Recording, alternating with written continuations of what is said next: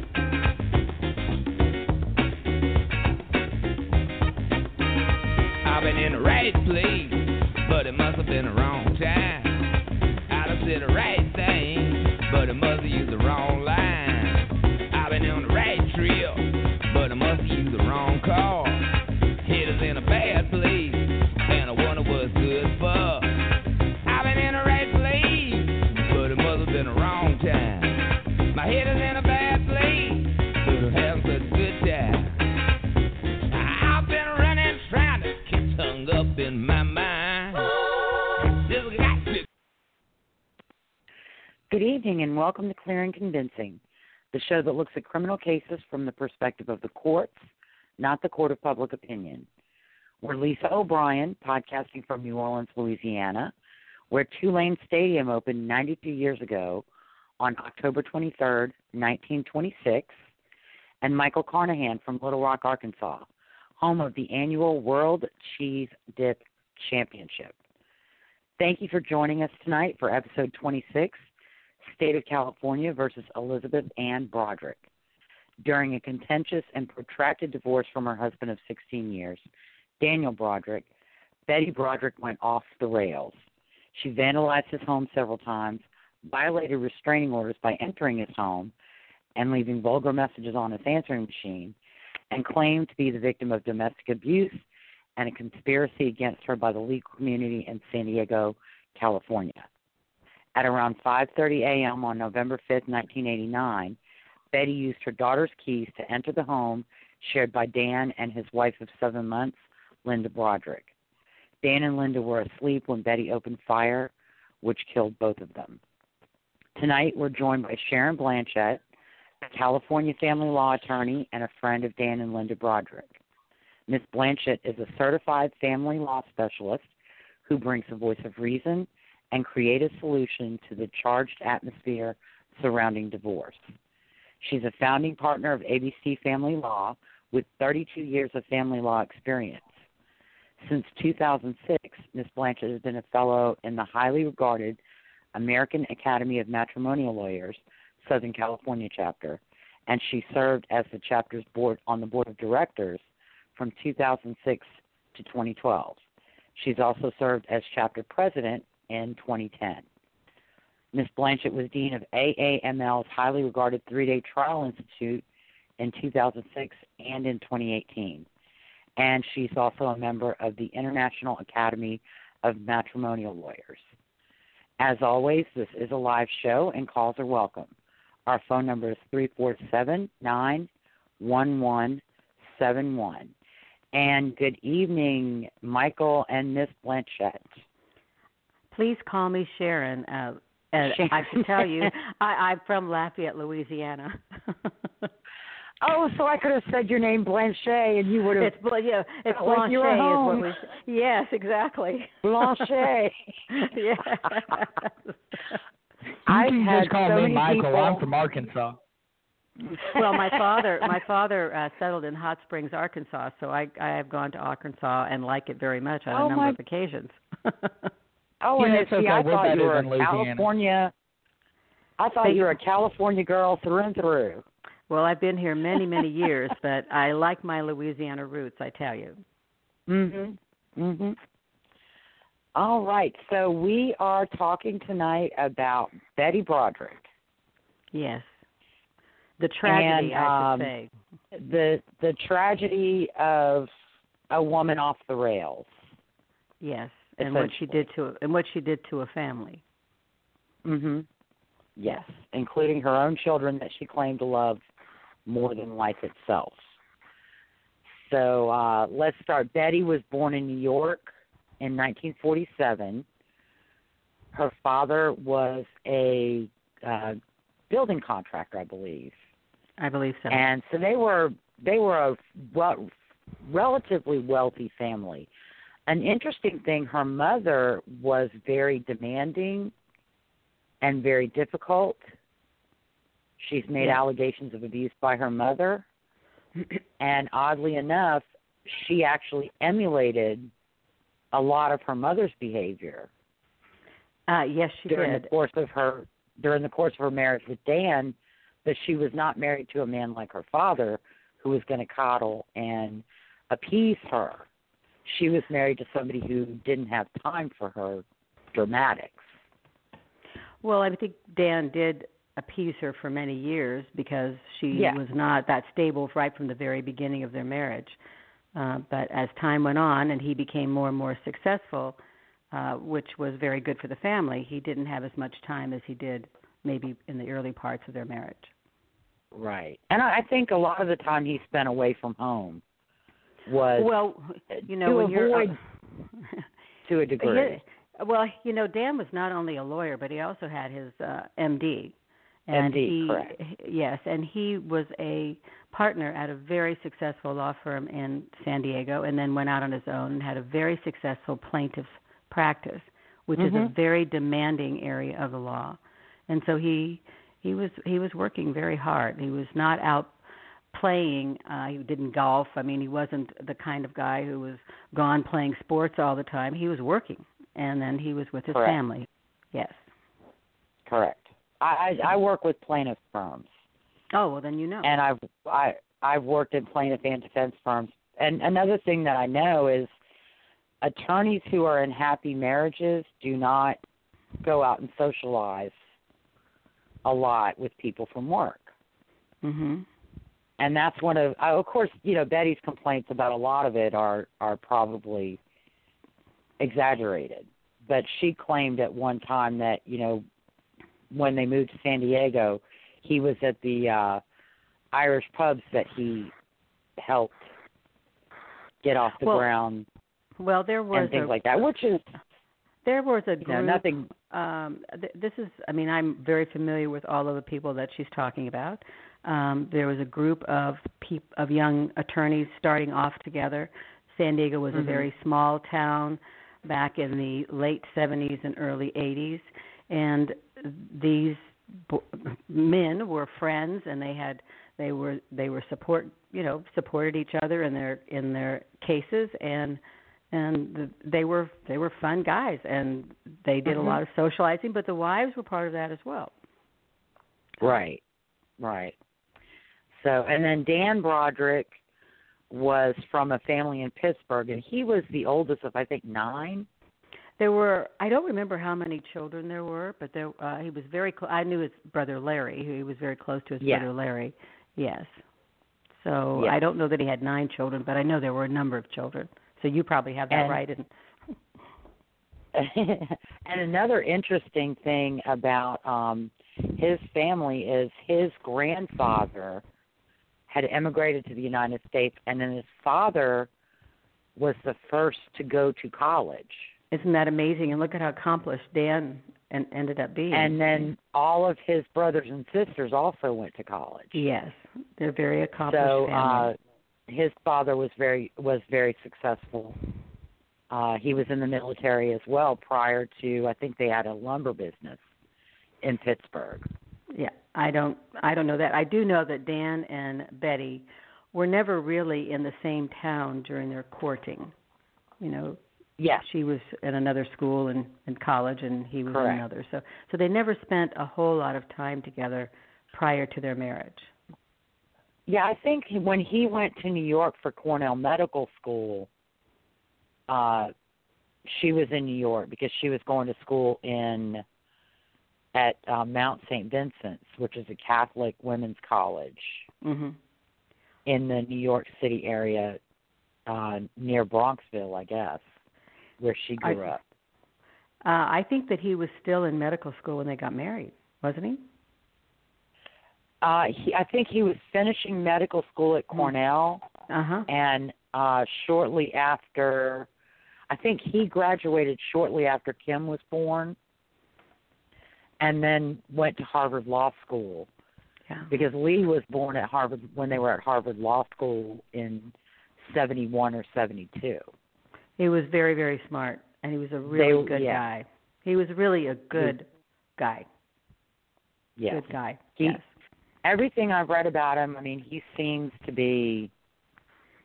have been very smart, very driven, very type A personality. But attorneys are mostly type A personality. Yeah. But when you were around him, he was not an arrogant kind of person.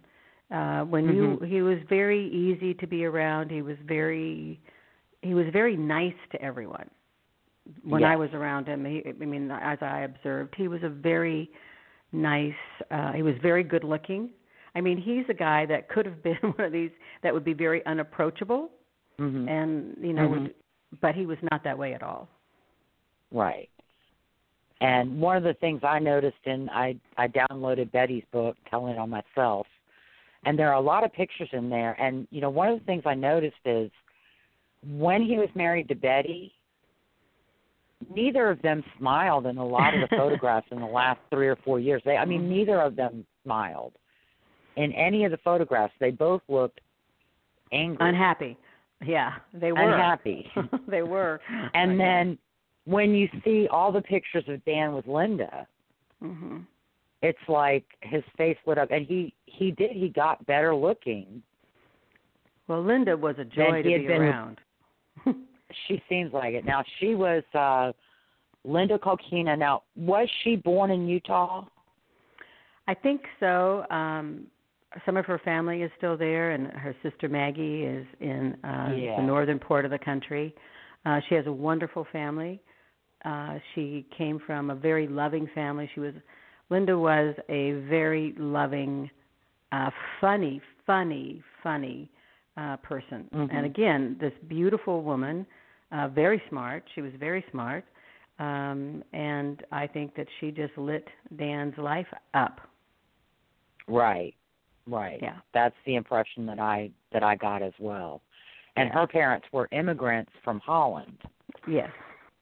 Who came to the United States, and were all of their children born in the States, or did they come over with older children? I don't. There's not a lot of information about about her background. I know her brother and her sister. I just don't know. I believe they were all born in the United States. That's not something that was ever discussed, so I don't know the answer to that. Okay. But they were lovely. Her parents could have each emigrated and then met after they came to the U.S. I don't know. By the time when I met Linda, I think her mother had already passed away. Yes, her mother died when she was very young. Yes. From breast cancer. Yeah, so I didn't know her mother. I only knew her father. Right, and but they were a very hardworking, middle class, very family. Good family, very close family. Very good, right. And the other thing that Betty likes to say, she was 19, but she was actually 21 when she met Dan. Yeah, 22. She was around 21, 22. And she didn't have a college degree, but she was already a paralegal. She had. Did she have some kind of certification or work experience? They didn't have certifications at that time, and she'd already been a stewardess. She'd been a flight attendant. Correct. And she was working in San Diego at the time. They had something called Fijian suites, where you had a group of attorneys that had their own firms on a floor, and then there was a central location, and she was in charge of the central location. So that's what she did. And I also know from experience, when I wanted to start working in the legal, field, you have to either know someone who's willing to take a chance on you, or you have to, start at the bottom, start working as a receptionist at a firm, and then work your way up. So the fact that Linda was a receptionist in Dan's building is not unusual, especially if she was relatively new to San Diego. Correct. That's exactly right. And it's not any indication of her abilities or how smart she was, because she was very smart. She had a lot of ability. So I don't have a college degree, but I've worked as a paralegal for nearly 20 years. I don't have a college degree, and I'm an attorney of 32 years. So. Oh, my mother was always looking for a way to do that.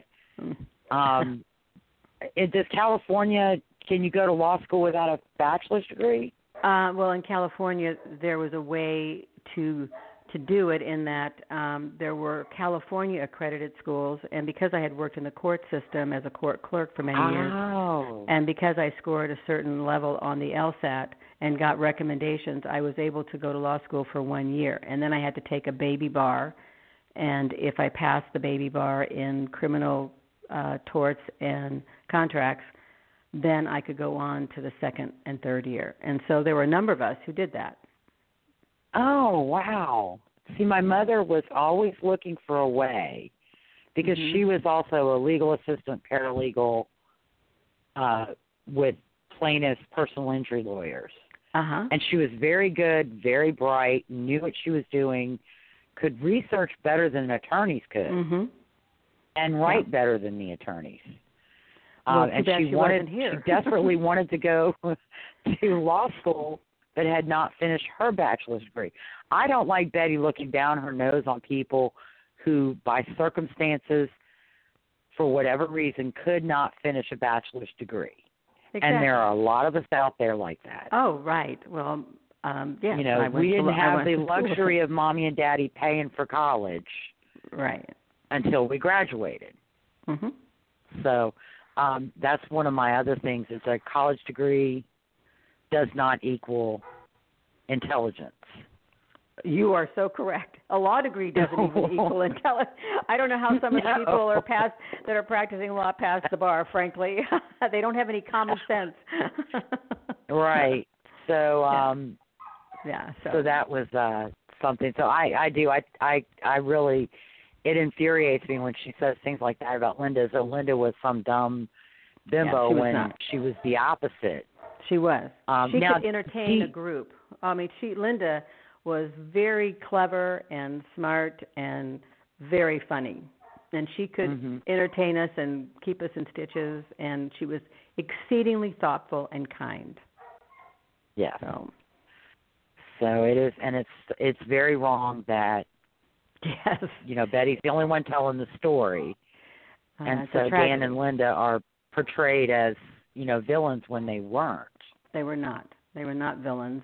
Betty, I forget what the amount of spousal support Betty was getting at the time, but it was some astronomical figure between $16,100 per month. And that was back in the 80s. Yeah, 1980. I think that went into effect in 1989. Right.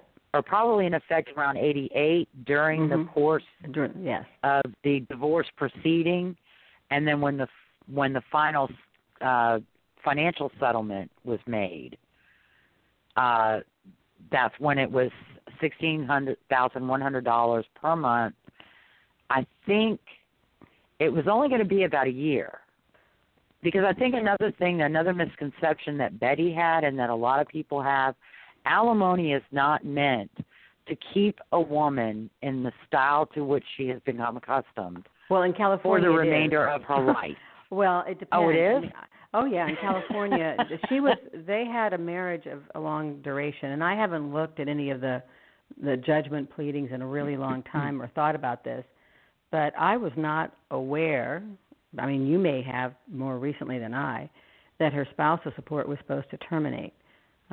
So I don't think there was anything about the spousal support terminating anytime soon. And, of course, the children were going to go and live with Betty. And by the children, I mean the two boys. So Dan would have been paying her child support in addition to the spousal support. Yeah. So she was fine. You know, again, I think, part of the problem was she wanted to continue shopping and continue spending money and not budgeting herself. And so the reason that she could never pay her bills was not that Dan wasn't giving her enough money to do so. It's that she was spending money on clothes and ordering things from catalogs that stayed in her house when she was arrested for Dan and Linda's murder. Her friends found clothing in her house with all the tags still on. Yeah. Clothing she couldn't have even worn at that time. No, because she had gained a lot of weight. So that was part of her disorder. Betty had a lot of problems. Betty had a lot of problems. And, one of them is being a shopaholic.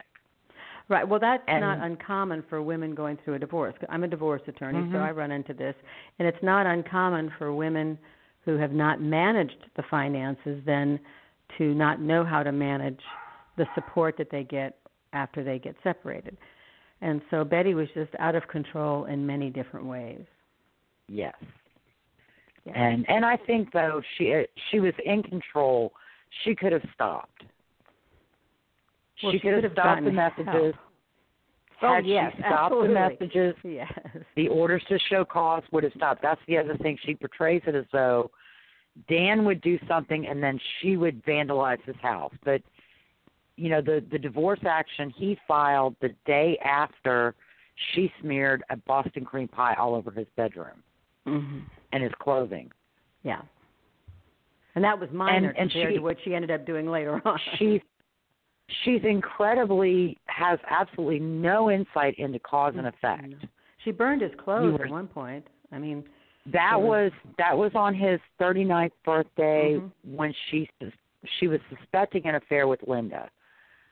I tend to believe that Dan and Linda probably did not really start a relationship until after they were separated. More likely than not until after he actually filed for divorce. I don't believe that at that time there was a real affair going on. I think they were working closely together and they were attracted to one another, but I don't think that they were really doing anything at that point. I personally do not know because I never asked. I never wanted to know when that relationship started. So all I was witness to was when Betty and Dan were still together at a couple of social functions, and then after Betty and Dan separated, then we became much closer to Dan and extremely close to Linda. So, right. And that's after they were separated. And she probably would have turned her, her animosity on you. I'm surprised she didn't. Yeah. Well, Betty has a lot of other people besides me that she would be very angry about, and besides me. Yeah. And I think she'd be very upset at all of the friends because they had a lot of friends, not just me. And we were very protective of them, of Dan and Linda. Right. Yeah. Well, as you should be, and again, you're not gonna keep those friends when you all you ever talk about is Dan doing you wrong. Right. And that's the only thing you ever want to talk about. And then when they try to say, Betty, you need to move on, it's been this long, and you attack them, of course they're not going to remain your friends, babe. And it was everybody. I mean, we actually shared the same dentist for a long time, and I mean, she would even talk to the dentist. It was just anybody that would listen. That is, you're correct. That's all that she seemed to talk about, which was so sad because she actually had a very nice boyfriend. Yeah, and she had a lot going for her. She did. She's a smart woman. But she has a disease. And the way she speaks about Dan. In her book and to the writers that have interviewed her, I mean, she was never happy from the day she was married. No. She described the honeymoon as being raped. Sweetie, this was not for you. Well, he was not happy from the beginning either. What makes me want, not understand how she would just keep hanging on to it. To finally realize, hey, I'm free. And another thing that aggravates me is after the separation, one by one she drops each of the children off at Dan's. The man who she claims is an alcoholic, unfit parent. And by the way, Dan was not an alcoholic. But go ahead. No. Oh, no, not at all. No. Not at all. and he wasn't an unfit parent. I mean, he had some figuring out to do. Oh no, he was a very loved his children very much and did his best. No. And yeah, right. And so, and then she got angry when she doesn't show up to the divorce hearing, and so she doesn't get custody of her kids back. But and then another example of Betty talking out of both sides of her mouth. She's also said many times, "I never wanted to discuss custody until we had the financial settlement done."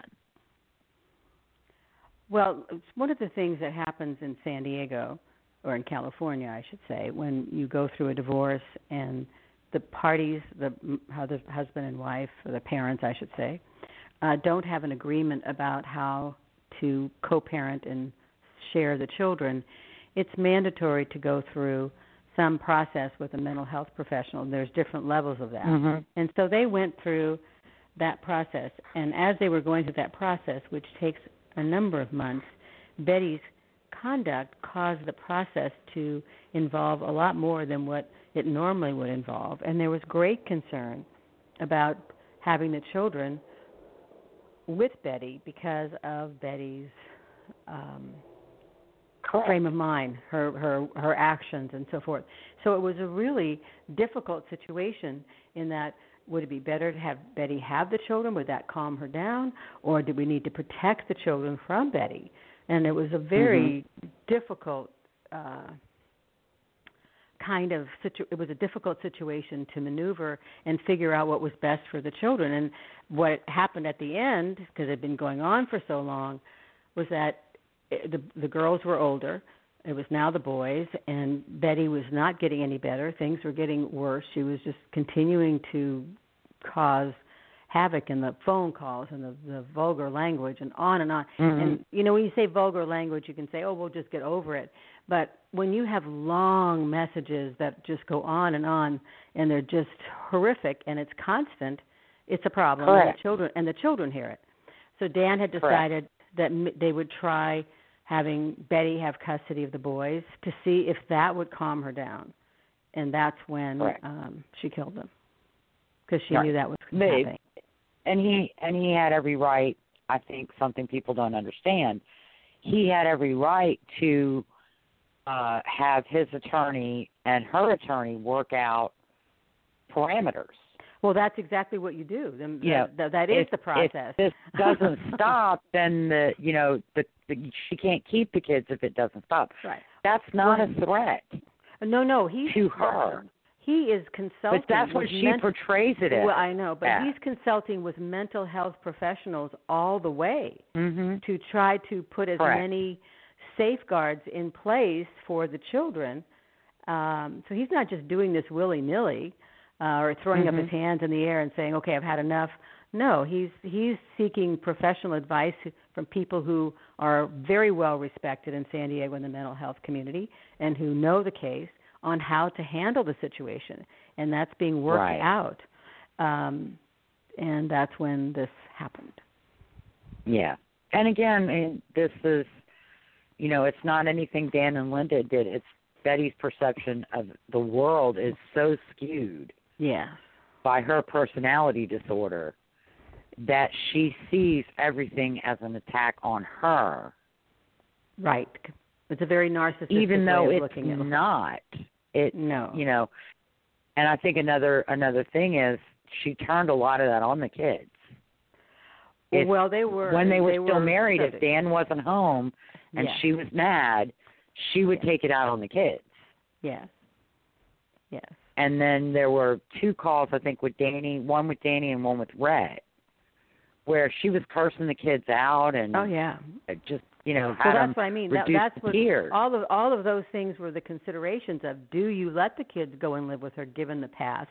That's what was all being weighed by the mental health professionals who were giving Dan the advice of what to do. And I mean, everybody was sort of, the bottom line is nobody could appease her. And when you have a person like that on the other side, you really don't know what to do. You try everything, and frequently nothing works. And in this case, that was one of those cases. And that's what's the tragedy. another aspect is Betty liked to move those goalposts. The sale of the Coral Reef house. She told Dan, the realtor, he got the realtor she wanted.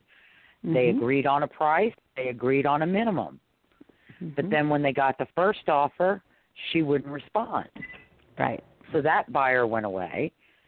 Second offer, she refused. She said, no, $1 million won't do it. Not selling that house. I want to keep that house now.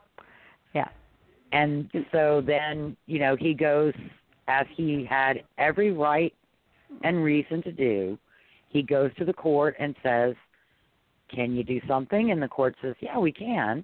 And, he went to the court knowing what they could do because he was very intelligent. And he figured out what they could do and sold it.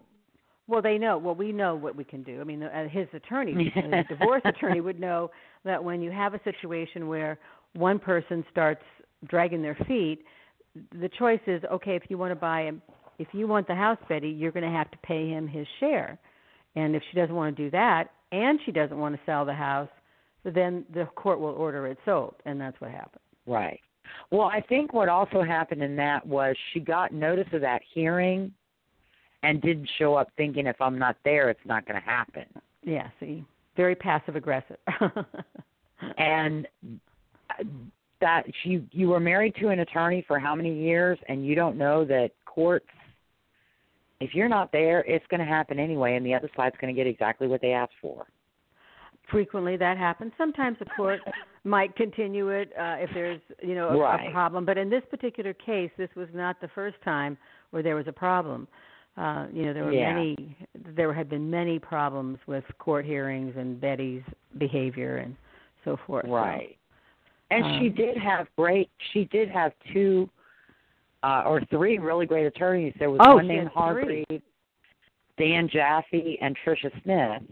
Don't forget she had, so Dan, and all of these people I know, and then there was, there's another one.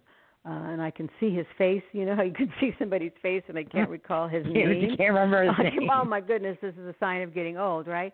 So she had at least four that I can think of. And by the way, Dan Jaffe is a premier attorney out of Los Angeles. I know him very well. I've had cases against him. And he couldn't even make it work with her. And that was... Go ahead. That was something that she says, like, none of the attorneys in San Diego would represent her. Well, because they knew Dan, or Dan got to them and made them say no. That's not true. And that's not true. And I've never known a single attorney who was afraid of another attorney, even a president of the local bar association. No. I have known attorneys who took cases because of the other attorney. Well, first of all, it's that guy. I hate him. Most attorneys run in the circle of the kind of law that he or she practices. So most divorce attorneys run in circles of divorce attorneys. Dan was a plaintiff's lawyer. So that's civil. Correct. And so most of his friends and the people that he knew were not divorce attorneys. I became a divorce attorney while I knew him, and I was probably one of the few divorce attorneys he even knew. So the vast majority of the divorce attorneys in San Diego didn't know Dan, and he didn't know them, and they could care less if he was had been president of the bar. It didn't matter. Exactly. It was a case with a lot of assets. It was a case where you would get paid as an attorney, which is what you certainly want to be done, is to be paid. So there would have been plenty of divorce attorneys in San Diego who would have taken her case that were very competent attorneys. So, because we have a lot of competent divorce attorneys in San Diego. Right. And that was that's Betty's excuse. She couldn't keep an attorney because of her behavior and orders to show cause and appearing in court, and so she blamed it on Dan. Yes. Yes. And I believe Tricia Smith and Dan Jaffe actually testified at the criminal trial. At least one of them. One of them might have. I only went to part of that trial was very very hard on all of Dan and Linda's friends because the first trial, ended in and a hung jury, as I recall, which was shocking because it was so clearly premeditated murder to all of us. I mean, that was like a slap to Dan and Linda, and so the trial was very hard. Maggie was at the trial. I went 1 or 2 days to the trial, but it was just too hard. It was just too hard to do. Yeah. So I don't remember if Dan. I'll have to ask Dan. I'm going to see him shortly. If he testified at the trial, Tricia might have. Tricia's a very good attorney, very good person. So she had very good representation. She did, and she just wouldn't cooperate. No, she wouldn't let them do their jobs because I think another complaint she has about the financial settlement. She never had an attorney long enough to get an accountant to value anything or gather information about anything. She didn't know how to do that for herself. And so, claiming, well, they relied on Dan's information, well, that's all they had. Well, you didn't allow your attorneys to do their jobs and represent you. I mean, years ago we had a client of the firm I was working for in a custody issue case. He would not listen to the attorney. He wanted to do what he wanted to do, and so he was violating the custody orders. If he wanted the kid to go to dinner that night, he would just go pick it up at school. Yeah, see. And not call Mom and say, Mom, I'd like to take the child to dinner. Is that okay with you? And it was that simple. But he wouldn't do it. It's my child. I'm going to do what I want to do. Yeah. And we ended up, not being able to continue representing him because we were spending all of our time defending exactly contempt order. Well, and there are judges and other lawyers who get divorced in San Diego, and they get representation in San Diego all the time. So, I mean, Dan was not the only ever attorney to get a divorce in San Diego. Right. So again, Betty's skewed perception of the world. Yes, that is exactly right. That's exactly right. I was watching interviews she did with Oprah and another one I think was like Hard Copy. And when she started saying, oh, well, they're lying, he's lying, she's lying, they would lie to you, I'm like, okay, yeah, now I know who's lying. Because when everybody else is lying, it's you. Well, the sad thing, in part, one of the very sad things, because there's many sad things about the case, was that what she would tell everybody and what her position was is that this was such a horrible situation that the world needed to know, and she was going to be on all of the television shows. And she made that happen in the worst possible way. But she would talk about it constantly, that she was going to be on Oprah, she was going to be on all these shows because of what was happening by what Dan and Linda did to her.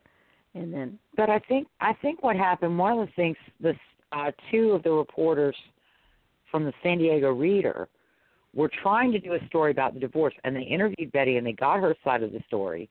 And then they found out that her side of the story was not even closely related to fact.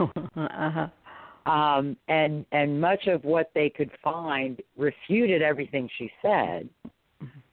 And then Dan sat down for an interview, but I think he was caught between a rock and a hard place. Yeah. He was trying to actually save Betty's reputation by not having her craziness appear in the San Diego Reader. Well, also, you have to remember the children could read the Reader, and their friends could read the Reader. So, I mean, Dan was always concerned about the effect of all of this on the children and how public it was, because he could handle it. He was prepared to handle it. But what about the children? So that was also a problem. I mean, one of my most chilling times was having dinner with Dan and Linda shortly after Betty drove her car, just day or two after Betty drove the car through the house, and there was a knife under the seat. Yes, and so we said to Dan, well, perhaps, because this has been going on now for a long time, right? Perhaps you should move, get away. And his position was, at the time, and you know what, I can move, and I can be walking down the street in my new place, and if she wants to kill me, she'll kill me. My family's here, my friends are here, my practice is here, so I'm staying here. That was his position. That was his position. And that, that's what she was doing was terrorism. Terrorism, yes, that's what you would call now terrorism. I mean, that is what it was. The vandalism, we talked about the Boston cream pie. Mm-hmm. And, of course, again, she doesn't see cause and effect. You smear Boston cream pie, your husband files for divorce. Right, and that was in the beginning. You trash his house. But that's years later. That's still going on years later. Well, apparently not long after the cream pie and the divorce being filed, she went over there. I think the boys were supposed to be at a soccer game, and Dan had taken them to get their hair cut because he didn't know about the soccer game, probably because Danny and Rex got to tell him. Mm-hmm. And she came by the house looking for them, and nobody was home, so she breaks a window and comes in the house and spray paints the walls. This was the Coral Reef house right after the divorce was filed. Yeah, see, that was early on. And so then you do that, and the police can't do anything because her name was on the house. On the house, yeah. But he got a stay-away order or order of protection. Yes, which would be a restraining order. Very, very appropriate given that situation. There isn't a judge around that wouldn't. There wouldn't be an attorney around that wouldn't advise their client to do that. Right. And there wouldn't be a judge around that wouldn't grant it. Yes. Yes. And that's, like I said, that's not an attack on Betty. It is a response to Betty's attack on him. Correct. Yes. But once again, given her mental illness, because I think she's mentally ill, and she has a personality disorder, as you say, you're never going to be able to expect that person to stay in the bounds. And some of her supporters can't see it that way either. They don't see the cause and effect. She says it's Dan did this, so I did that, and it's more you did this, so Dan did this. Right. And it's not really. I don't think she's mentally ill. A personality disorder is not a mental. A personality disorder is not a mental illness. That's true. Personality disorders generally do not respond to treatment, medication, or anything. No, there is no treatment. So, and if you get a divorce case with someone who has a personality disorder on the other side, it is a wild ride. They do not operate in the same bounds as everybody else. They do not follow logic. It's very, very difficult. So people who are in a marriage with somebody like that, who finally need to get away, have a very tough time. Very tough time. Exactly. Betty's is the extreme. As Park Dietz testified in the second trial, she is in control. Even today, she is in control. She could have stopped this at any time. Oh, but she didn't want to. No. And she doesn't have any remorse, from what I understand. I've not gone to any she of the continues, parole hearings, but she continues to blame. It was them attacking me. That letter was like a baseball bat to the head. When it was a letter from Dan's attorney to your attorney.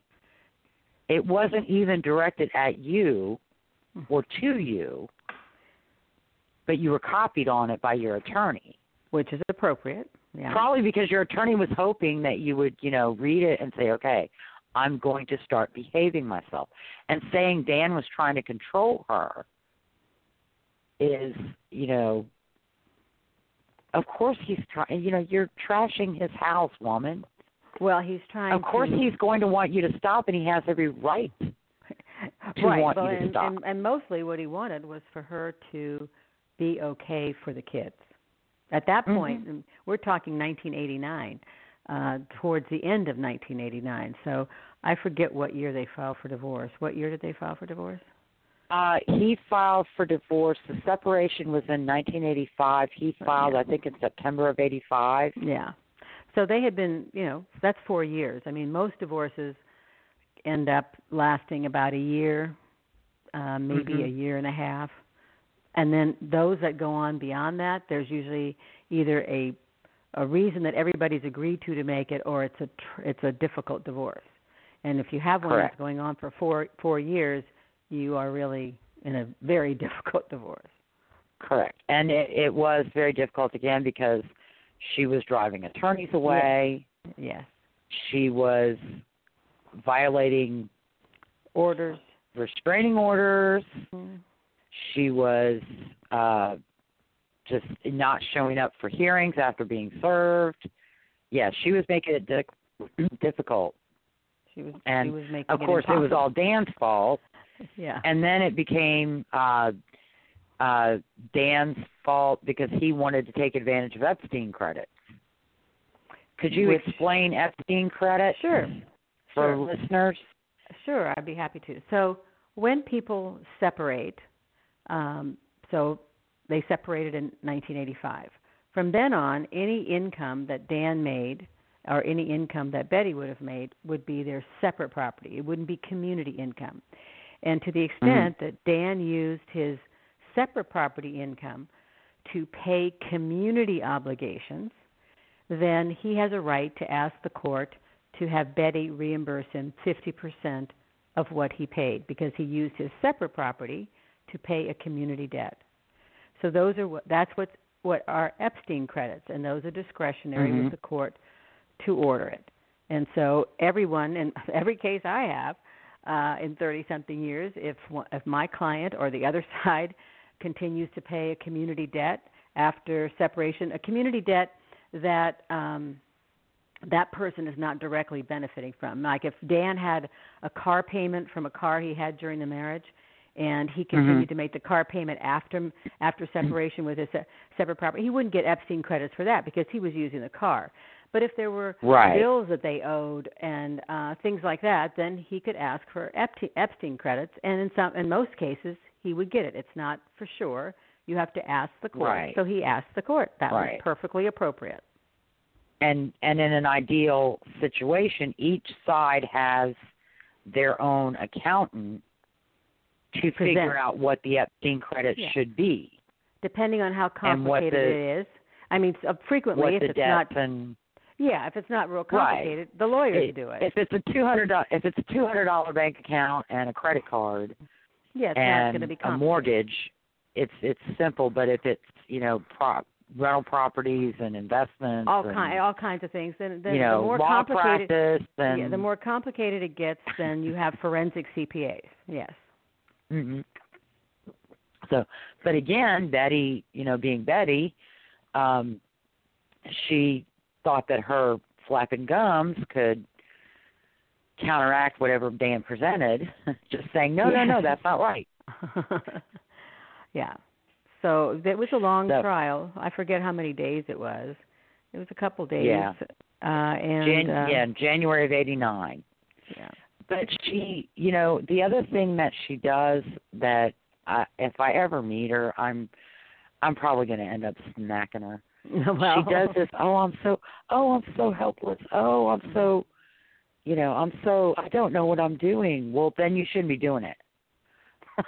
Right. My recollection of what Dan said is that, she actually did a fairly decent job when she was putting on the case for herself. I mean, Betty is a smart woman. She's not.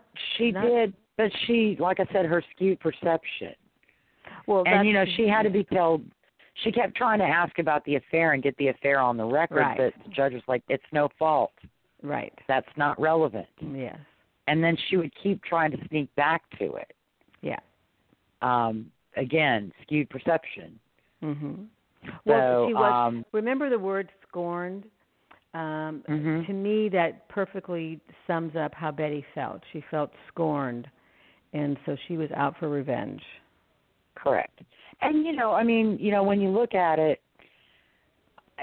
are you going to stay with a woman who calls you fuckface? No. She probably called him while they were married. Or are you going to stay with a woman that actually likes you and calls you the boy? She and did actually a lot likes you. loves you. Let's say Linda loves. Well, loves you, yeah. But I think even at first it was like. Yes, but Betty didn't like him, didn't love him, and he was a means to an end. Mm-hmm. He was a cash machine. Because I can't confirm it, but apparently when they started making money, Betty started spending it as fast as Stan made it. I don't know the answer to that. And so they weren't going to stay liquid for very long with the way Betty was spending money. That was a source, because it doesn't sound like Dan was. I mean, he wanted nice things, but he didn't need 10 of everything in every color. He would have one nice piece of furniture, and Betty would want, 3. That may be the case. I have no idea. I didn't ever get involved in their finances. He was probably intensely private as well. He is, or he was, I should say, yes. We would talk about her actions and what was happening with the children. We would, I mean, I knew what he was paying her at the time. I didn't necessarily remember it right now, but I remember at the time that it was very, it was not generous. I don't want me to put it that way. It was, I'm sure, very appropriate given what Dan was making, and it was a lot. Correct. It was a lot, and so she was not Correct. hurting. There was no right. She was not suffering. She lived in a beautiful home at the end, and overlooking the cove in San Diego. She was in La Jolla, very nice house. Yeah. So she was fine. Well, now she money. was apparently her budgeting issues. She was having problems. Once that went to her name and the mortgage was in her name, she started having problems paying for it. Oh, too bad. So she probably needed somebody to teach her how to manage her money. For a condo. Right. And she, and really considering the way they started off, she knew how to manage money. Give me a break. Because when they started off with Dan in medical school and law school, her working to support the family, she knew how to budget. She knew how to manage money. Well, she probably just didn't want to bother. Right, exactly. She didn't want to bother, and she felt that it's her sense of entitlement, I think, that really chaps maybe my butt. It probably was just that she's a very narcissistic person. So, another way of saying entitled. Yeah, she's a very narcissistic person, which is unfortunate because now she's got 4 children who have grandchildren, and they don't really have access to either parent, and that's really a tragedy. Correct. Yeah. Correct. Because they're wonderful. I haven't seen them in a long time, any of them, but when I did know them, they're lovely. They're lovely people, and it would have been wonderful for them to have Dan and Linda They've had available. Both parents, and Betty too. Dan, Betty Linda, and Betty. Betty if she had found somebody else. I mean, what a different story, right? And that would have been very good. Correct. Oh, it's too bad. But unfortunately,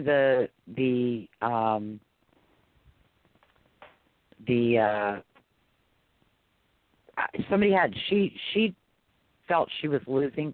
Skewed perception again. She felt she was losing, even though there was no winning or losing. No, there was no winning. It was you're going your separate ways. That's what happens. And when you're unhappy, my parents stayed together for the children. Oh. And I told my parents as an adult that's probably one of the worst things you ever did, because I don't do successful relationships because I didn't have a model. Now, my sister, my middle sister's in a 30-plus year marriage. Good for her. But I think sometimes that neither one of them wants to be bothered with divorce. Well, don't you think that relationships go up and down, and so sometimes? Yeah, and they do. Yeah. They do. They go up and down, and they've weathered the ups and downs, and good for them.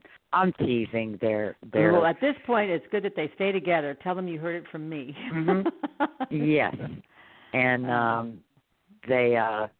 we actually grew up in the same neighborhood.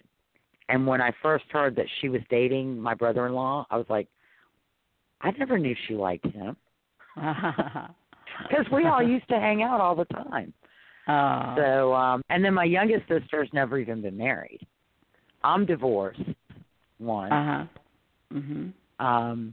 And, you know, I will say this. I will allow any person going through a divorce one rash, destructive act to vent pain, frustration, and anger. And Betty had that when she burned Dan's clothes. Yes. And that was her limit. Everything after that was just, to me, totally unacceptable. The messages were horrible, totally horrible. Unacceptable, especially the fact that they were on the answering machine and the for her kid's phone. Yes. And, you know, were because she couldn't get in touch with the children when she wanted to get in touch with the children. And, you know, this is not, I mean, children are not, they're not going to be at either parent's beck and call. I mean, they have their own life, and it's very hard to get them to say, okay, now you have to be on the phone at this time, and you always have to be, you know, available. It just, that gets hard for poor kids. Yeah, divorce is hard on children, right. So people should really try their best to stay together, really. Right, and don't use the kids as weapons, and that was what Betty did. Yes, she did. She used them as weapons, and people accuse Dan of doing it too, but I've never seen that. No, I don't think he used them as weapons at all. I think he was very mindful and was trying to make the right decisions on what to do with the kids, and so they were as protected as possible. So. And so, and again, I don't think Dan or Linda ever did anything overt directly to Betty. No, I'm not aware of that. I think they reacted when Betty did things to them, but they did not go out and, you know, they didn't go trash Betty's house. No. She trashed Dan's house. Dan did go over to her house and trash it to get even with her, and, you know, he went through the courts. When Betty stole Linda's wedding list after coming into the Marston Hills house, which she had no business of being, you know, Linda went to her house to look for the list. Linda did not trash her house. No. She did not damage or destroy anything. No. And then she realized that she had done the wrong thing and went back to return the journal or whatever it was that she took for Dan to see. And I mean, that demonstrates, you know, she didn't want to hurt Betty. Nobody needed to hurt Betty. Betty was hurting herself. They wanted Betty to leave them alone. Right. And they had every right. And when someone is constantly, and when you say, I mean, you know, we're talking about it, and for the listener to understand, it was constant. It was almost daily. I mean, for 4 years. So it wasn't, you know, like this month this thing happened, and then maybe the next month or 2 months later something happened. No, it was constant. It was a constant barrage. I think there were a few times of like 20 messages a day.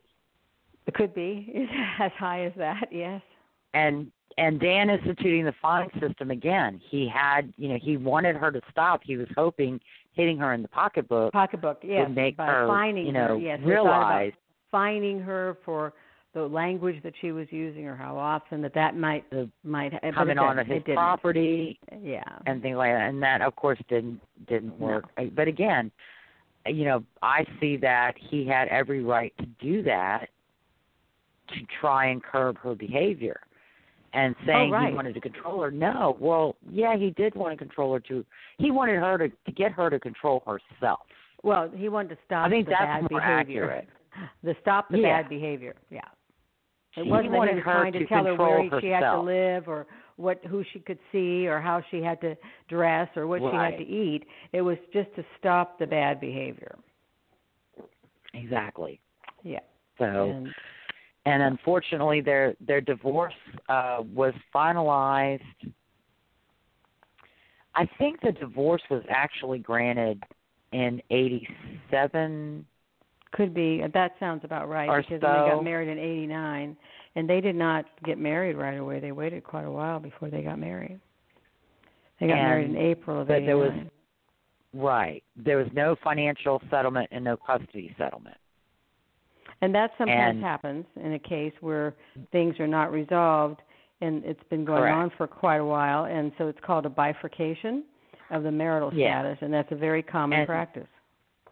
And, of course, Betty didn't appear at the hearing, didn't have an attorney appear on her behalf, and didn't really have anything or anyone there to assert her interests. And that's why it happened, not because of any legal maneuvering by Dan. Well, it's because basically Betty was a horrible strategist.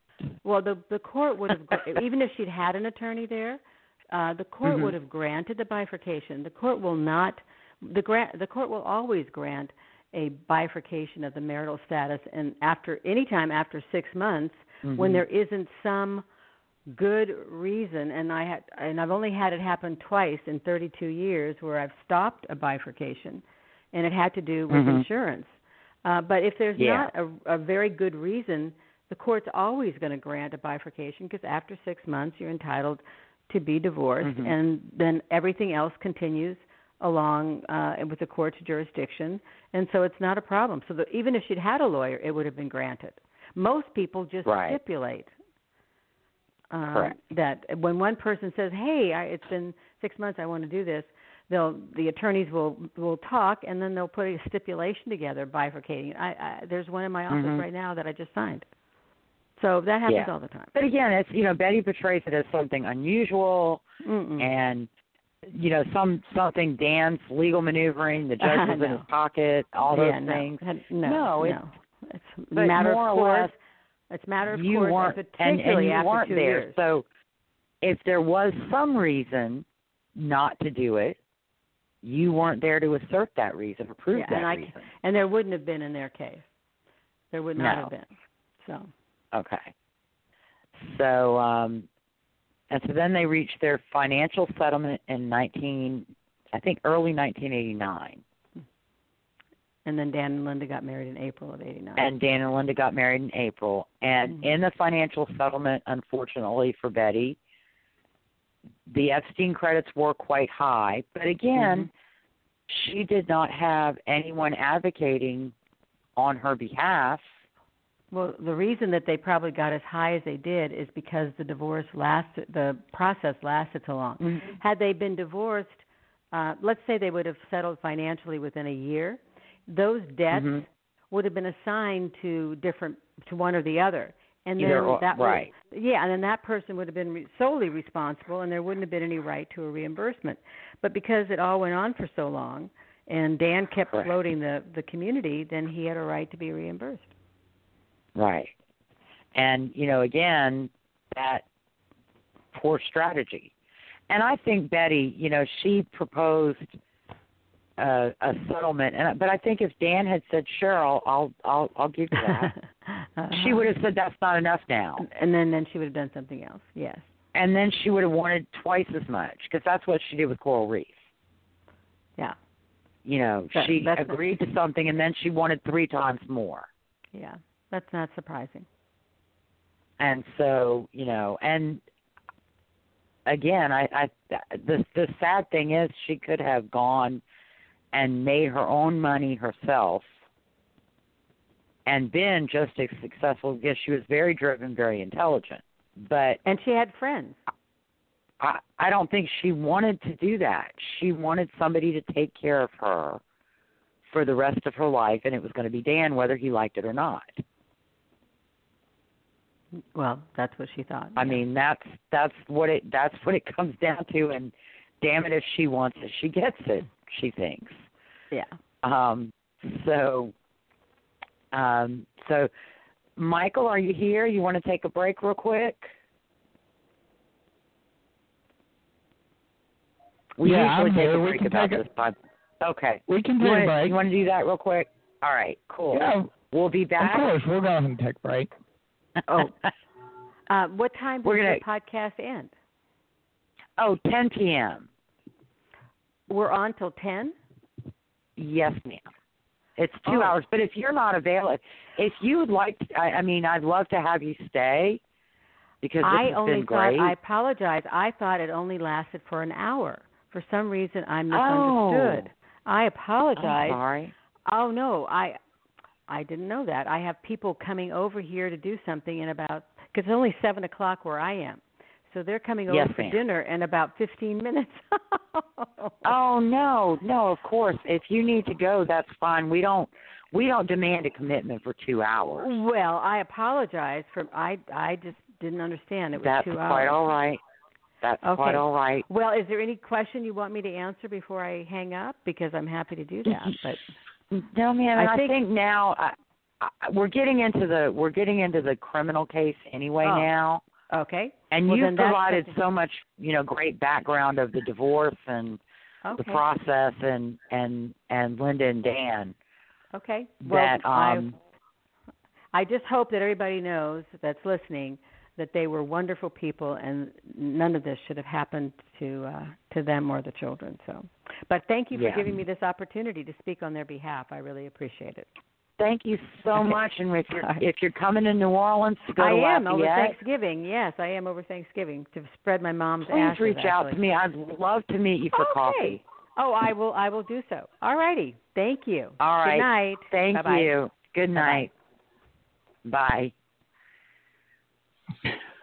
Well, Lisa, do you still want to take a break real quick and come back? And I guess we'll pick up with the trial. We'll go into the meat and taters. Yeah, we'll take a break and then we'll go into the meat and taters.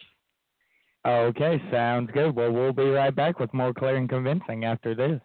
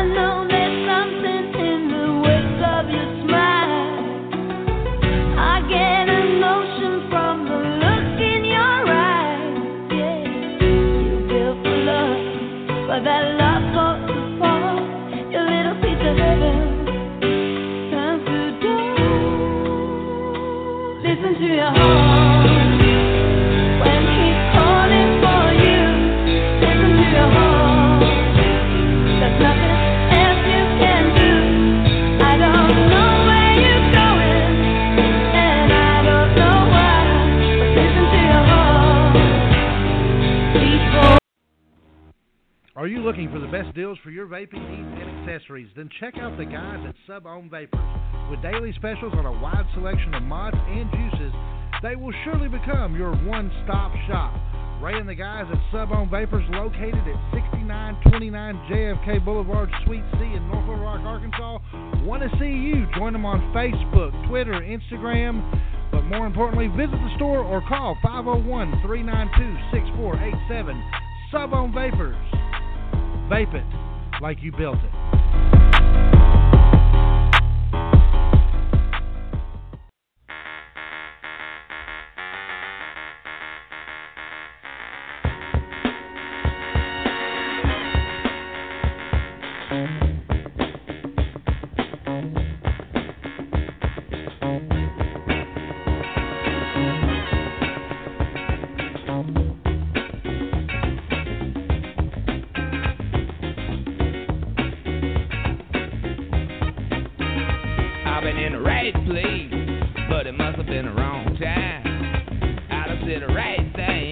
But I must have used the wrong line. I've been on the right trail, but I must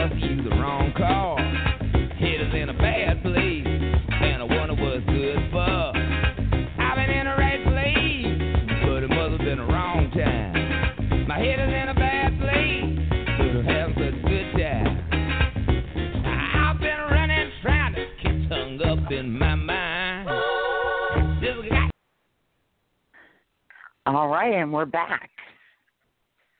Yep. We're actually working on more commercials, so before too long, our commercial breaks are going to be a little bit longer, but, you know, it's a work in progress. That's okay. I'm always singing along with the song. One of these days, we're going to come back, and I'm going to be still singing Right Place, Wrong Time. Right. Oh, Lord. That would be an epic moment in the history of our podcast here. Little show. Well, yeah, but we've got some better ones. Right. We do. Like the minutes of total silence in the first few episodes. Hey, you got to work through that awkward stage. All right. So now we're at the meat and taters. Yeah, unless I'm mistaken, are we at the trial? Well, this is the murder of Dan and Linda.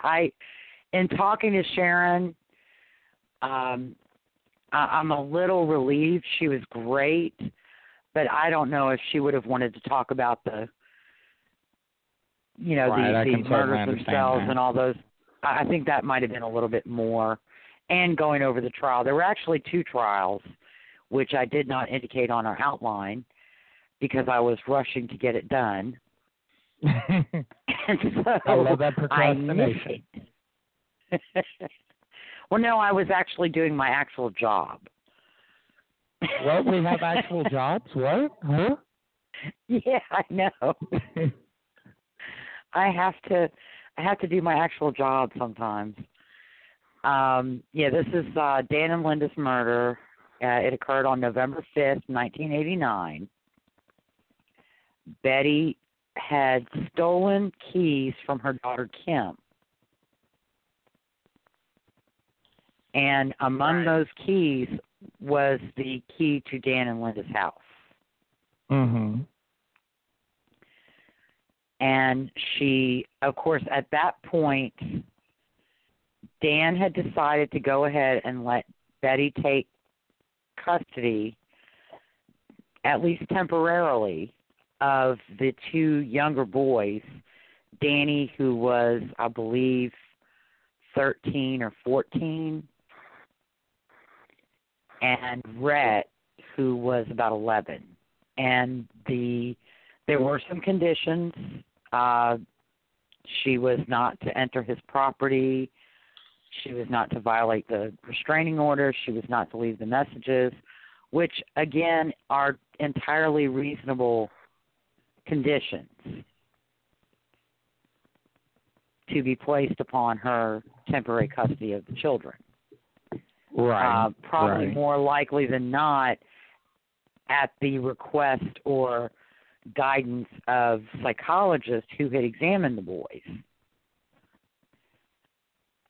Betty bought the gun shortly after Dan and Linda became engaged. And during the months leading up to the murders, Danny and Rhett a couple of times tried to take the gun and hide it from their mother because she was constantly threatening to kill Dan and Linda with it. So she voiced it many, many times. I'm going to kill you, I'm going to kill you, I'm going to kill you. She claims that the letter was a threat to her, that it frightened her, but I think that's a skewed perception from her personality disorders rather than, because I found the letters and I read them, and they're not, they're nothing to be upset about.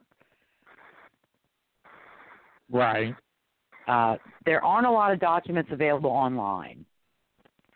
And so her direct appeal, which was denied, was not published. Mm-hmm. And so I don't know what the direct appeal, I don't know what issues she appealed, although I can guess. But none of her court, nothing from an appellate court is published. California's like that. They don't publish a lot of stuff. So But it was November 5th, 5:30 in the morning. She got in the car. She drove over to Dan and Linda's house. She claimed she was going to go to the beach and commit suicide. And then she decided she needed to go to Dan and Linda's house and use the gun to make them listen to her so that they could talk about this custody thing, which is more BS, because you don't go over to somebody's house at 5:30 in the morning, uninvited and unannounced, with a key you stole from your daughter to get into the house while people are asleep. Oh, absolutely. It makes no sense. And absolutely. She maybe in some ways wasn't thinking clearly, but I think she was thinking very clearly. And she went up to the master bedroom. Dan and Linda were in bed asleep, and she just opened fire. It was a revolver. I think it was a .38. 5 shots. She hit Linda in the chest, hit Dan in the back, and the bullet punctured his lung.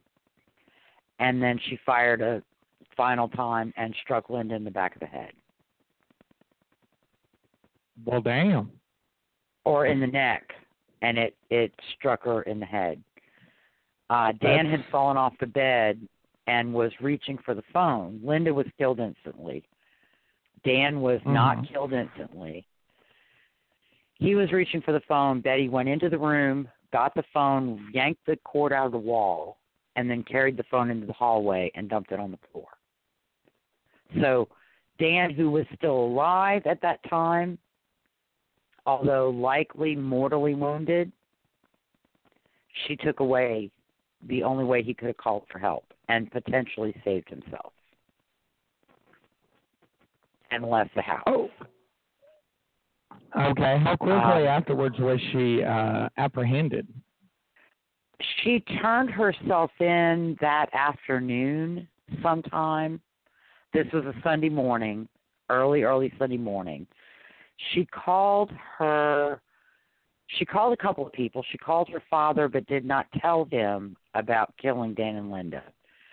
She called a friend of hers and told her friend that she'd killed Dan and Linda. And she also called her daughter and told one of her daughters that she'd shot Dan and Linda. Her friend called Betty's house and spoke with Brad Wright, who was Betty's boyfriend.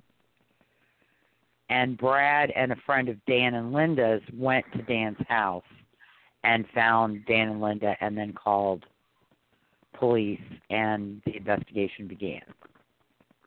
But she got an attorney and turned herself in at the police station that afternoon. I think it was around 4 o'clock in the afternoon or so. Right. She was charged with first-degree murder, 2 counts. The district attorney's office, the district attorney prosecuting the case was a lady by the name of Carrie Wells. And I would love to have interviewed her, but she's had enough of Betty Broderick. So I don't think that she would be interested in a little old podcast. Right. And she elected, the DA elected not to pursue the death penalty because they knew Betty's daughters would end up testifying at the trial, and possibly her sons would have to testify, and they did not want the children to be subjected to being a part of sending their mother to death row. I can see their point, so They elected not to pursue the death penalty, even though what she did was first-degree murder. Right, and absolutely. We'll I mean, that was later. cool. That was the absolute definition of first-degree murder. So basically the prosecution's case, I'm assuming, revolved around everything that happened, since they separated. Correct. All the the vulgar messages divorce, and everything. The vandalism, the repeated threats. I mean, there was a threat. She called. Apparently, she had the boys, and she didn't want them anymore, and she wanted Dan to come get them, and she got his answering machine. And after leaving the message about, I hate your neighborhood, I don't want to drive to your neighborhood, I'm going to kill you, and then hangs up the phone. And if you go on YouTube and watch some of the videos, she has this annoying, high-pitched voice that perhaps is initially pleasant, but after a while it starts to grate. It's this high-pitched little girl voice, and it becomes very grating. And I'm sure those messages, it became very grating. And a lot of the messages, she called her husband, who she said she loved so much and wanted to stay married to, she called him fuckface. And many other things, but that one's the most, the most glaring. And then she called Linda, his girlfriend, who, whether he had an affair with her or before the marriage ended or not, it really doesn't matter. Men have affairs. You have one rash, destructive act, and then you should get over it. Right, absolutely. Especially if you say you want to patch things up, you should definitely forgive him completely and move on. If you want to stay with the husband, instead of being critical and calling him names and being ugly, you should start trying to be nice and sweet and, accommodating. And then, but, if you continue calling him fuckface, he ain't going to want to be married to you no more. I mean, he's done with you. And then she called Linda the C word all the time, which that's one I won't say. And if you don't know what it is, I feel, you're lucky. Do you know what the C word is? Yes, absolutely. Okay. We're not going to spell that one out. And anybody in the audience that doesn't know, oh well. So how in the world, I mean, I've had some head scratchers before, but how in the world can there be a defense case? I mean, she has to be pleading insanity at this point or something. Her attorney, her criminal attorney, Jack Early, essentially what he did is he put Dan and Linda on trial. Betty was of the generation, which is my mother's generation, where you married a man and you took care of the house and you raised the children and he brought home the bacon and, you, in a way, you did lose your identity to become Mrs. Whomever. But Betty had a college degree. She had worked as a teacher. While Dan was in school, medical school and law school, she had worked at various jobs to try to earn money to keep the family's head a little bit above water. So she had a lot of life experience. She had been very sheltered as a child and a young woman, being from a good Italian Catholic family. Her mother was Irish, which I think is one of the things that's probably, really wrong with Betty, is that she's part Irish and part Italian. And that is a volatile combination. Absolutely. That is one of the worst combinations. So their strategy was putting Dan and Linda on trial. And, of course, like I said, Betty's the only one alive to tell the tale. And with her skewed perception, she was the perfect housewife. She was the perfect mother. She, was the perfect wife. She did everything for Dan, and he was abusive and controlling and an alcoholic and, an ogre under a bridge. And she was better than he was. And he destroyed everything when he had an affair with a secretary, although I think she was more like a paralegal. She wasn't a secretary or a legal assistant, which is kind of the same thing. And she was the victim, and Dan and Linda were the people that drove her crazy and drove her to do this. And it was all it's all Betty's personality disorder, that narcissistic personality, that narcissists do not handle rejection. And they become very vengeful when they are rejected. So that was what they did. It did end in a hung jury in the first trial. 10 of the jurors were ready to vote first-degree murder, but there were 2 jurors who held out for manslaughter. Wow. And after several days of deliberation, they could not reach a verdict, and they told the judge, and the judge just declared a mistrial. Hold on. Time out. I don't understand where you get manslaughter from. Well, because they believed she didn't go over there with the intent to kill them. They believed her when she said, I went over there to get them to talk to me. I went over there because of all the horrible things they've been doing to me for all these years. They believed her. They found her to be credible. And, of course, they did have an expert who testified at the first trial about domestic violence and domestic abuse. And they believed that Betty had been abused, which is total BS. If anybody was abused in that marriage, it was Dan, because it was Betty that would get angry and throw things at Dan. It was Betty that lashed out violently several times during the course of the separation and divorce.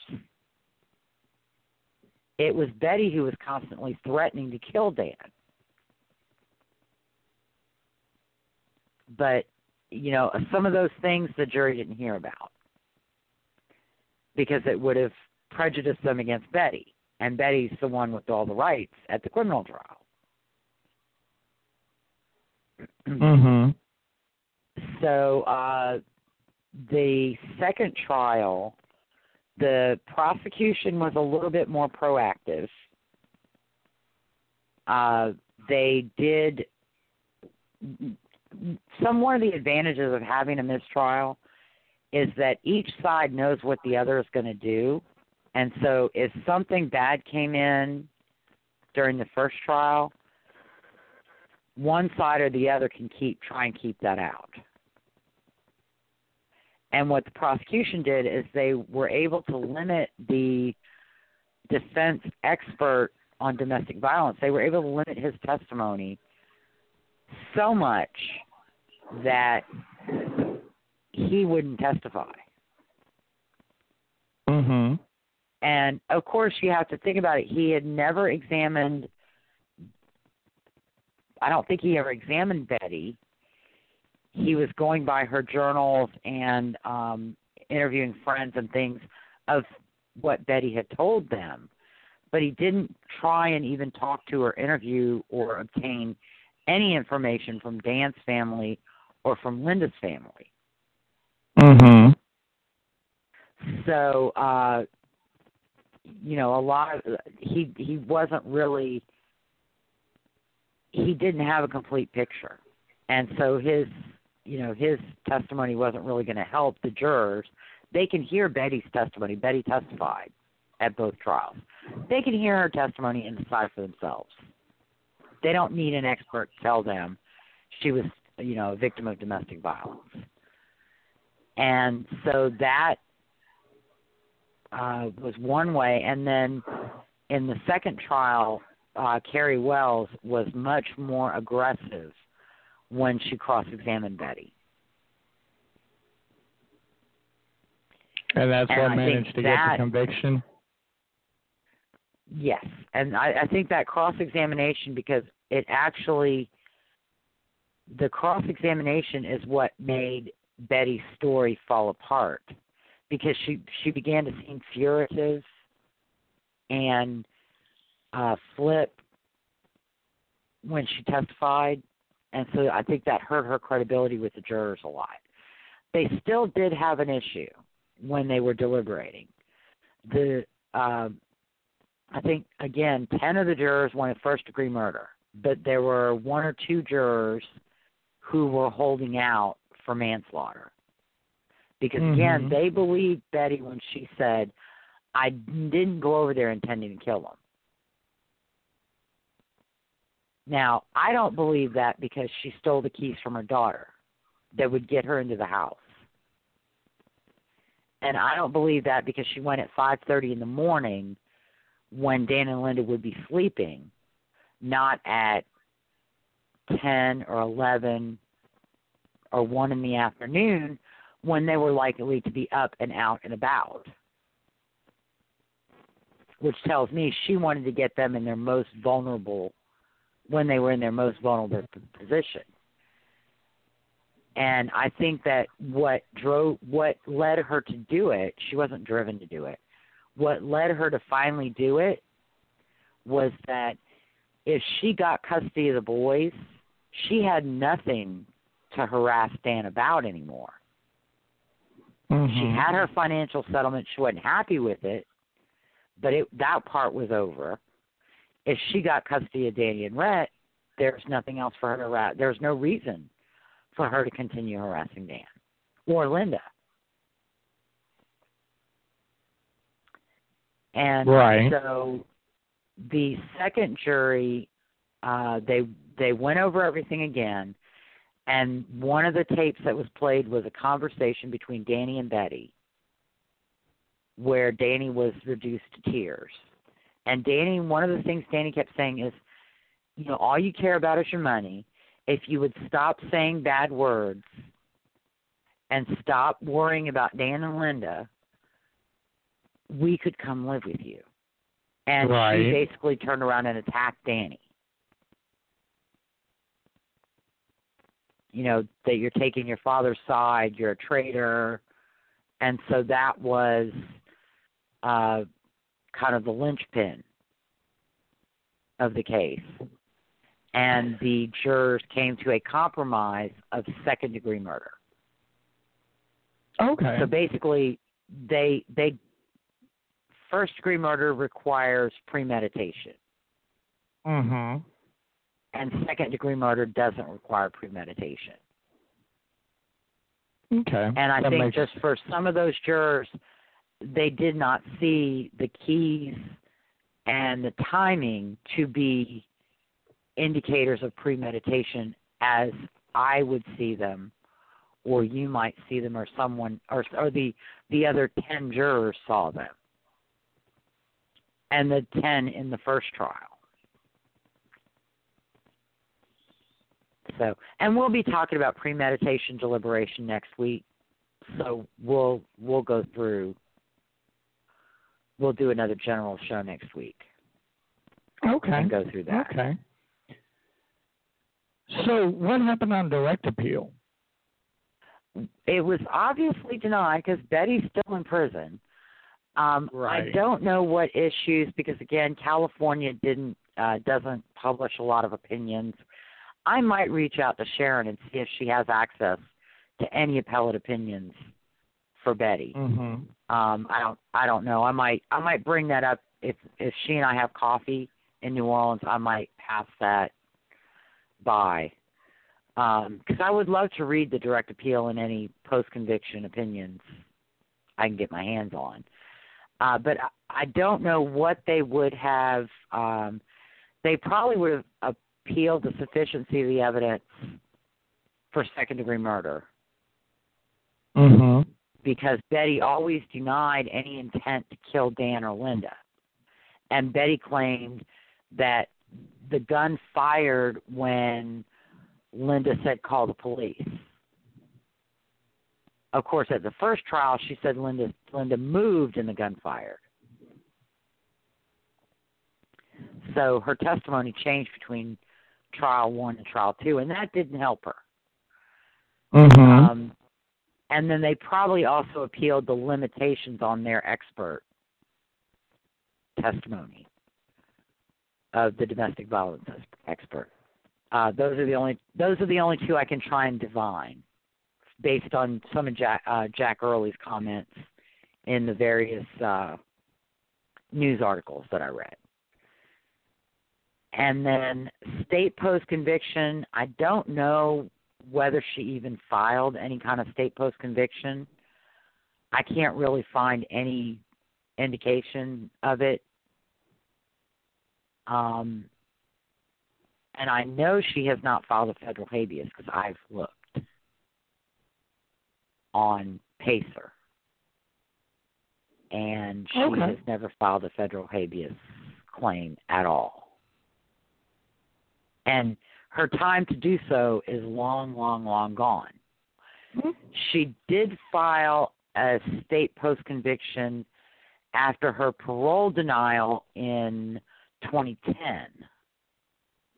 And so we'll talk about that after we talk about the 2010 parole hearing. Okay.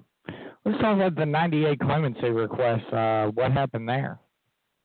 Well, she filed the request with the governor at that time. He did not act on it and left it to his successor. Mm-hmm. And at this point, I knew the names yesterday, and I don't know them right now. So, but obviously, she's still in prison, 32 years to life, because she was convicted of second-degree murder. And she was sentenced to consecutive sentences, which means she serves a sentence for Dan's murder, and then she has to serve a sentence for Linda's murder, or vice versa. Usually sentences run concurrently, so you have 3 sentences, but they all run at the same time. So when you would become eligible for parole on any one is when you become eligible for parole. That's not a guarantee they're going to get parole, but she applied for parole in 2010. Portions of the hearing are available on YouTube. You might want to watch them. She basically gives her same skewed perception of everything and denies any intent to kill Dan or Linda. She says she went there to talk to them, to make them listen to her with the gun, but had never had any intent to kill them. And the parole commissioners just buy that at all. She has no remorse. She feels that, she and Dan and Linda were all adults and they were all responsible for what happened. Which infuriates me to no end. Because, again, her skewed perception, she can take something innocuous and turn it into a slight or an attack when that's not the intent of the person. In other words, Dan sending Danny and Rhett over with the wrong shirts would be a deliberate attempt to harm her, when in fact it was just that he thought she said the blue shirts and she wanted the red shirts. And good old Betty moving the goalpost, she might tell Dan the blue shirts and then swear on a stack of Bibles that she told him red shirts. Because with somebody like that, you can't win. You're damned if you do and you're damned if you don't. And Dan was damned if he talked to her, damned if he didn't, could never do anything right. None of her attorneys could ever do anything right. None of her attorneys were aggressive enough. None of her attorneys were going to clean Dan Broderick out and give everything to Betty Broderick. for her 16 years of being married to the man.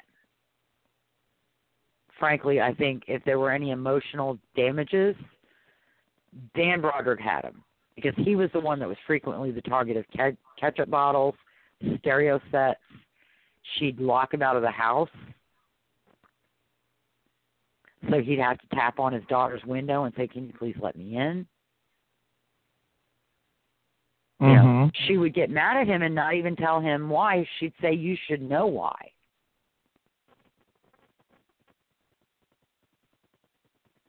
And, you know, and of course, if you listen to Betty, everybody's lying but Betty. Oh, of course. So that's clue one right there. And I'm sure everybody was out to get her and all those things. Correct. The entire San Diego legal, in fact, the entire San Diego legal community is still aligned against her because she was denied parole twice. So, yeah, they denied her parole in 2010 because she has no insight into her actions. She has no remorse. She's still blaming the victims. And, you know, really, she poses a threat because if somebody unknowingly crosses her, she will make them the target of her vengeful her vengeful side. And then all bets are off. And, you know, there have been, her daughter Kim testified. Apparently they have some kind of relationship now, but at one time, you know, she was calling Kim a traitor because Kim testified and told the truth and refuted Betty's claims of a perfect marriage, because it was not by any stretch of the imagination a perfect marriage. And so her post-conviction claim after her denial of parole was denied. Okay. They found no, you know, the board didn't do anything wrong, and that everything, the evidence relied on by the board to deny parole was all above board, and she wasn't entitled to parole. Okay. And that brings us to 2017, correct? Correct. That parole hearing is not available online, but I think it was kind of pretty much the same as 2010. She does not take responsibility. She does not say, "I was wrong. I saw this as something that it never was, and I acted horribly." I mean, she even at one point claimed she'd never been violent in her life to the parole board, and she had once driven a vehicle through Dan's front door. That's violent. She had a butcher knife under the seat and tried to grab it to stab him with it when he pulled her out of her car, because she was backing up to try and hit the door again. And, you know, she lies and she says, "I didn't cause any damage to that door. You know, I could not believe it when he submitted the bill. I didn't damage the door." But there are photographs of the door literally hanging off the hinges. Apparently, she caused such severe damage that it damaged the alarm system in the house. Damn. And this was probably about 1986 when this happened, because she got angry when she refused to cooperate with the sale of their. When they separated, they were out of the marital home in a rental because the marital home had a foundation crack. When they separated, Dan moved back into the marital home. And then at some point, Betty, a really beautiful house in La Jolla, to get her out of the rental home. He was staying in the marital home.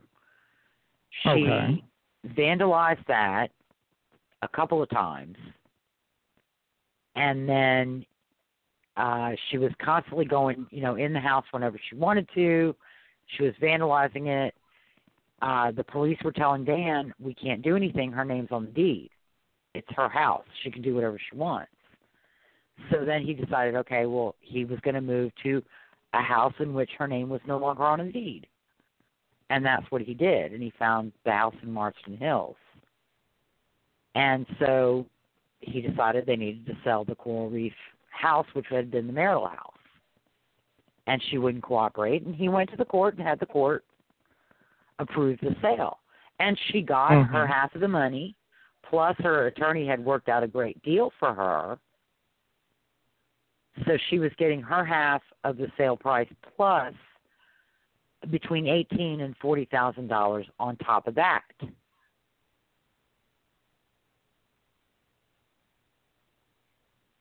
But to this day, she makes it sound like he sold the house out from under her, and that was never what happened. Mm-hmm. And there was a hearing on the sale, and she didn't show up. Of course not. So that's, it's not going to stop because you don't appear. Right, absolutely. And, You're going to lose. She drives over to his house. Well, first she drives to the Coral Reef house, and she tries to set it on fire. But apparently that didn't work. And so then she goes to Dan's house. She wants to talk to him. Of course, he didn't want to talk to her. She's screaming, having a tantrum. Betty reminds me of a spoiled brat throwing a temper tantrum when she didn't get her way. Mm-hmm. And the really sad thing about it is that most of the people around Betty probably did not really even know what she wanted because Betty didn't know what she wanted.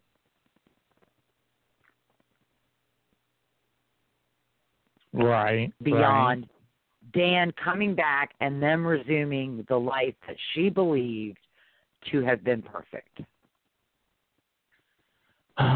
Let me roll my eyes. People are so entitled. So, and again, that's the narcissistic personality. Right. So, two of her children, Kim and Danny, do not want to see her released. They do not believe that she has sufficient insight into what she did and the harm she caused. And they worry that, again, somebody could slight her and not even realize it and end up with their home vandalized, harassed, and dead. And they don't want to see that. The younger daughter, Lee, and the youngest son, Rhett, they both feel that she's served enough time. She's not a danger. They want her out of prison. They want to be able to spend time with her.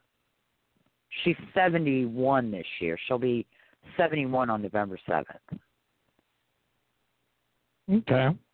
Yeah, I don't think she's very dangerous anymore, but, Well, no, but, I mean, she went out and bought a gun. Right. A 71-year-old can fire a gun. And she was a marksman in high school. Daggone. So she fired 5 shots, 3 hit Dan and Linda, and 2 hit the wall behind the bed and a nightstand. Mm-hmm. And she shot Linda in the chest, and then either the neck or the back of the head. I think Dan falling off the bed kind of caused Linda's body to turn, and then the shot caused her body to kind of move over to Dan's side. Right. And Dan fell on the floor. I mean, he was shot in the middle of the back. So, I don't think, like I said, somebody could, not tell her good morning and send her into a rage. And that probably, that gets worse as you get older, especially the length of time she's been institutionalized. And she claimed a clean prison record, but when she was being held for trial, that was not the case. She was written up multiple times because she's a narcissistic personality. She's always right and everybody else is wrong. Mm-hmm. And so, and like I said, everybody lies about her. She says, everybody lies about me. Dan and Linda lied. Dan and Linda's families lied. The prosecutor lied. It's just, right, absolutely. Crazy. Everybody lies just to get her. But that's the thing. She's not crazy. She is in control. The personality disorder does not control her. She controls it. And another facet of narcissists especially is they can be very pleasing and very charming and seem incredibly normal and like they would not hurt a fly. But if you cross them, there's like a massive dark side that will unleash hell on you. And you probably would not even realize what you did. And they won't tell you. When you say, what did I do? I want to apologize. What did I do? You know what you did. Right. And if you don't know, I'm not going to tell you. So that is the saga of Dan and Linda Broderick. They just had the misfortune, Dan had the misfortune of marrying someone with a personality disorder who over time grew worse and worse until it became unbearable. And then in his efforts to separate from that and safeguard his children, who, another problem with narcissists is they'll use anybody it takes to reach the goal that they want. If she wants to hurt Dan, she might have hurt the children. And that's just out of it could have gone another way that night. She could have hurt Danny and Rhett rather than going to hurt Dan and Linda. Or hurt Danny and Rhett and then gone after Dan and Linda. So it's very lucky. Absolutely. Well, Lisa, let's go ahead and wrap this thing up and let's go on and get on out of here. All right. I want to thank everyone for joining us tonight for Clear and Convincing with Lisa O'Brien and Michael Carnahan. If you like our show and want to know more, you can find us on Facebook. Go to our blog at clearandconvincingpodcast.wordpress.com or follow me on Twitter at O'BrienLN. Join us next week for episode 27, Premeditation/Deliberation. Premeditation requires only that a person consider a criminal act prior to committing it. Does not require a specific plan or a foolproof plan. Deliberation is the consideration of an act and its consequences prior to following through and committing the act. No specific time frame is necessary for either premeditation or deliberation, and those things can occur in minutes or seconds during the course of a crime. We hope to see you next week. Have a safe week, and have a great week. Stay safe. Bye.